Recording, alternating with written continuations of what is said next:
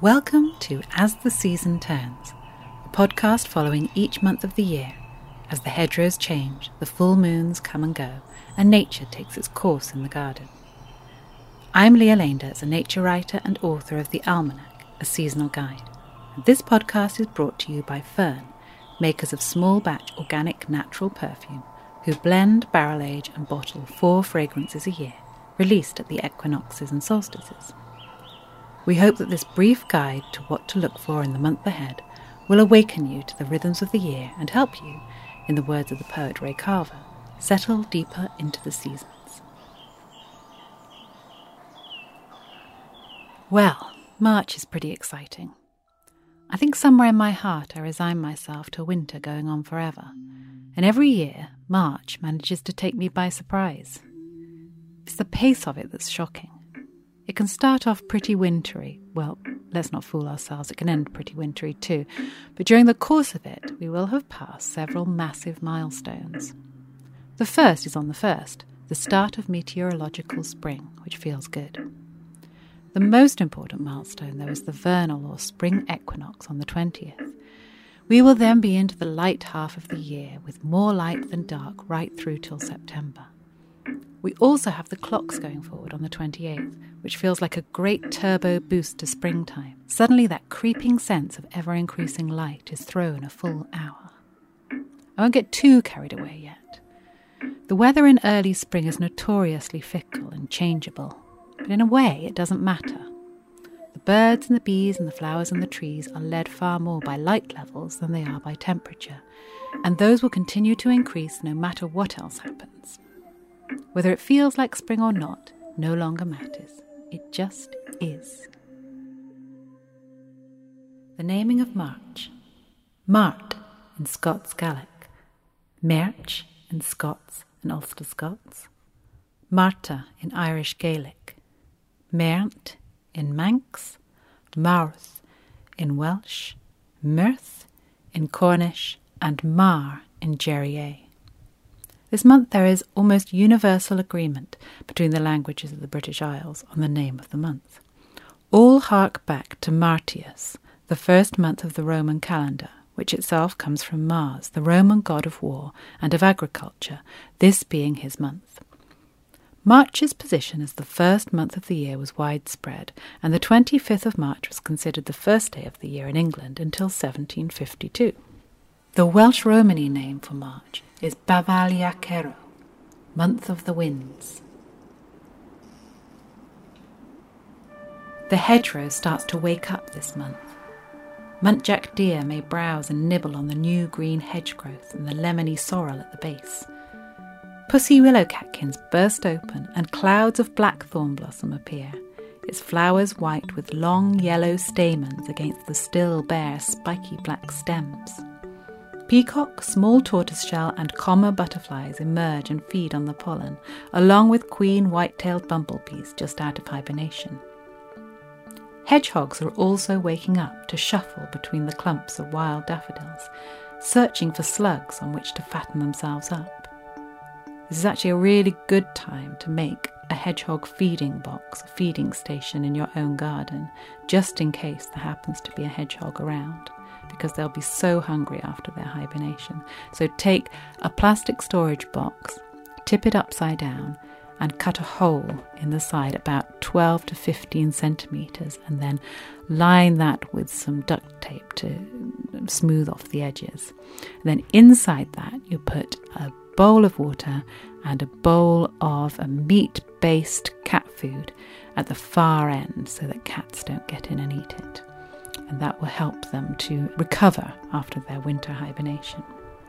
The spring usher, the early moth and the March moth might be seen in the evenings, and bats, which have been in a state of dormancy all winter and have now reached the end of their fat reserves, start to make short, flitting flights around the hedgerows in search of the moths. New life is emerging as the weather is at its most unpredictable, and the shelter the hedgerow provides is crucial. For many birds, this is of course nest building time. Female blackbirds build their sturdy nests low down in the hedgerow, while female robins build a dome-shaped nest from grass, leaves and moss on which they lay their first batch of pale speckled eggs. Wrens do things a little differently.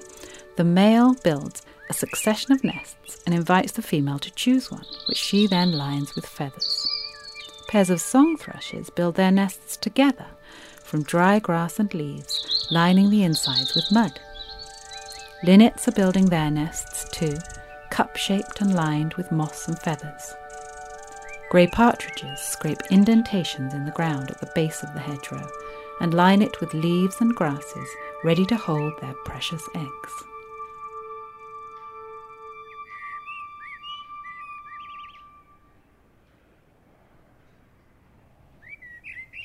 There can only be one flower of the month this month, and that's the daffodil. Its Latin name is Narcissus, named after the mythological character Narcissus. Its common names, Narcissus, jonquil, Easter lily, Lent lily, and my favourite, daffodowndilly. Narcissus was the beautiful and vain hunter who, stumbling across a still pool, fell in love with his own reflection and then wasted away gazing at himself. Daffodils were given the name Narcissus because of their downward nodding habit, but it really seems unfair to these jolly, bold and straightforward flowers to have been saddled to such a nincompoop. If anything, their movement is far more like over-enthusiastic waving than it is self-involved navel-gazing. The daffodil has become the second emblem of St. David's Day, which falls on the 1st of March, the first being the leek, as St. David advised the Britons to wear leeks in their caps so that they could tell friend from foe in battle. The Welsh for leek and the Welsh for daffodil are kind of similar, so confusion between the two is one possible explanation for the dual emblems. Victorian sensibilities are another possibility. Pinning a leek to your coat was felt a little uncouth, and so pretty daffs were substituted. Wales does have its very own daffodil in the form of the diminutive and bright yellow Tenby daffodil, Narcissus obvalaris, which mainly grows in South Wales. Daffodils are among the simplest flowers to grow. The only tricks are getting their bulbs into the ground good and early in autumn, around September is best, and then letting their leaves die down of their own accord after flowering.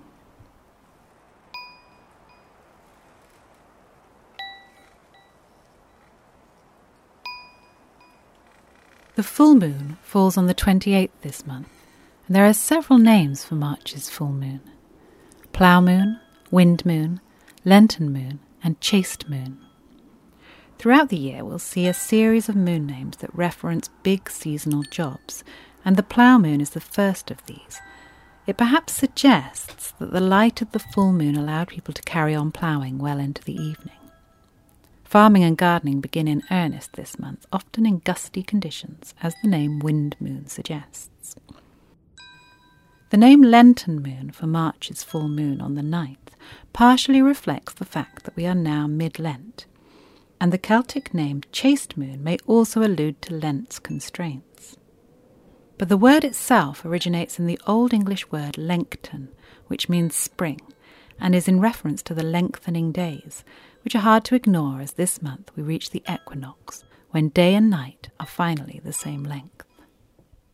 On the 19th there'll be a close approach of Mars and the moon, visible in the dusk from around 6:30 p.m. in the southwest, at an altitude of 52 degrees. It will set in the northwest at around midnight on the 20th.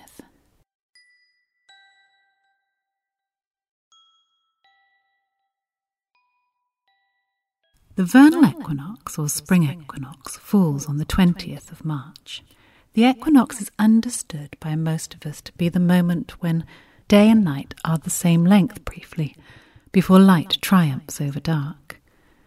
The word equi is Latin for equal, and nox for night. However, the actual moment of equinox is the moment when the sun is directly overhead at the equator, and that will be at 9:37 in the morning on the day of the 20th of March. During the course of March, day length increases by 2 hours and 28 minutes to 13 hours and 4 minutes in Inverness, and by 1 hour and 54 minutes to 12 hours 50 minutes in Padstow. The spring tides are the most extreme tides of the month, with the highest rises and falls. They always fall a couple of days after the full moon and after the new moon. And this month, they will fall on the 2nd and 3rd, the 15th and 16th, and around the 31st and the 1st of April. Buick swans are migrating this month. While we mostly see returnees at this time of year, creatures that have spent winter somewhere warmer, the hardy and elegant Buick swans are about to leave us. These are the smallest swans that visit our islands, the adults pure white with a yellow and black bill, and the juveniles grey with a soft pink bill. Their call is gentle and musical, markedly different from the comedy honk of the whooper swans. Buick swans use their voices often, making a range of different noises for different purposes. Pre-flight, while flying, to locate each other, to threaten, to mark out territory, and undoubtedly much more. There are 3 distinct groups of Buick swans, and those that overwinter in the United Kingdom and Ireland are the northwest European population, which in summer breed on moss-lichened tundra near shallow pools and lakes to the west of the Ural Mountains in the Russian Arctic. Cold, yes, but relatively predator-free and with almost constant daylight for foraging. But winter there is a different matter. In comparison with the Arctic, our winter weather is a luxury. They overwinter on our freshwater wetlands, reed beds, wet grasslands, fens and bogs, a frequent farmland by day to pick over the leavings of last year's crops, feasting on sugar beet, potatoes and wheat stubble before returning to the water to roost at night. Buick swans mate for life. One pair has returned to Slimbridge Wetland Centre in Gloucestershire every year for 19 years, bringing 29 cygnets. They travel in family groups, teaching the cygnets the route, and if separated, will seek each other out and perform a joyful dance on reuniting. Extended family groups of parents, siblings and even grandchildren will honk joyfully when they find themselves together. Now that winter is over, it is time for them to group together and head off to their breeding grounds. It is a long and treacherous journey of up to 5,600 kilometres, with hunters, power lions and predators to avoid. Hopefully it will be a successful one this year, and the Buick's families will be reunited again next winter. From Derry Quay we sailed away on the 23rd of May.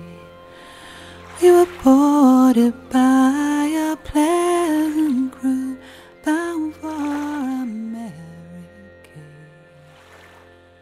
Fresh water there. Here's a song for St. Patrick's Day, which falls on the 17th of March. It's called Paddy's Green Shamrock Shore.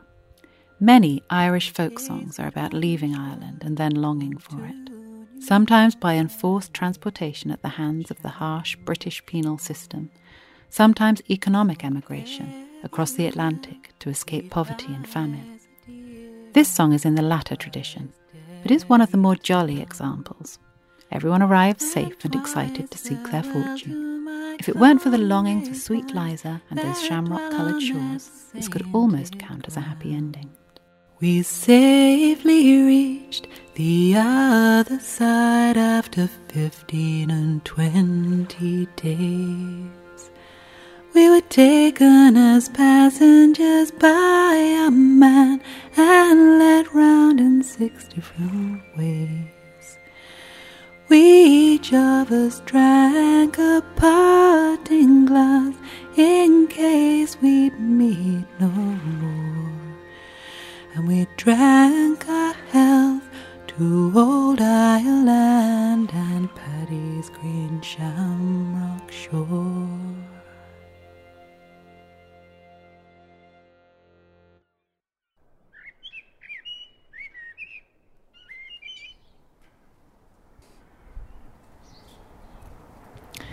March Garden Meditation.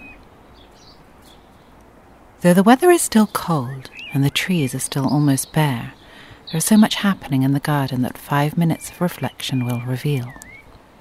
Not least of these is the light. There is indeed a grand stretch in the evenings, and so dusk would be a good time to stand outside and feel the difference. Think about the equinox, the equality of night and day, and about the fact that the spot where you are standing on Earth is gradually tilting back towards the sun. The birds feel it too, and this month they start to warm up for the great crescendo of the dawn chorus in April and May. Early evening is a good time to hear blackbirds and robins testing their little lungs. As March is a breezy month, you may find yourself being buffeted by the wind. Don't resent it, it's only for 5 minutes. Instead, close your eyes and feel how it swirls around you and plays with your hair. Look to the delicate fuzz of green that is starting to appear on the trees, and think about the sap flowing up those gnarled and toughened trunks. It is waking them up from their winter slumber, bringing the tips to green life so that they can unfold and tilt themselves towards the sun's ever-increasing energy.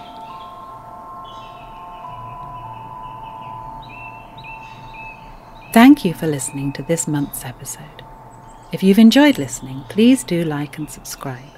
All episodes are released on the 1st of each month. You can read more about the year ahead in my book, The Almanac, A Seasonal Guide to 2021, available in all good bookshops. This podcast has been brought to you by Fern. Fern is a natural fragrance maker based in Somerset. Working with the rhythms of the seasons, they blend, barrel age and bottle 4 fragrances a year, released at the equinoxes and solstices. Each fragrance is made to order for the names on the Fern production ledger. To join the ledger and find out more, visit www.fern.co.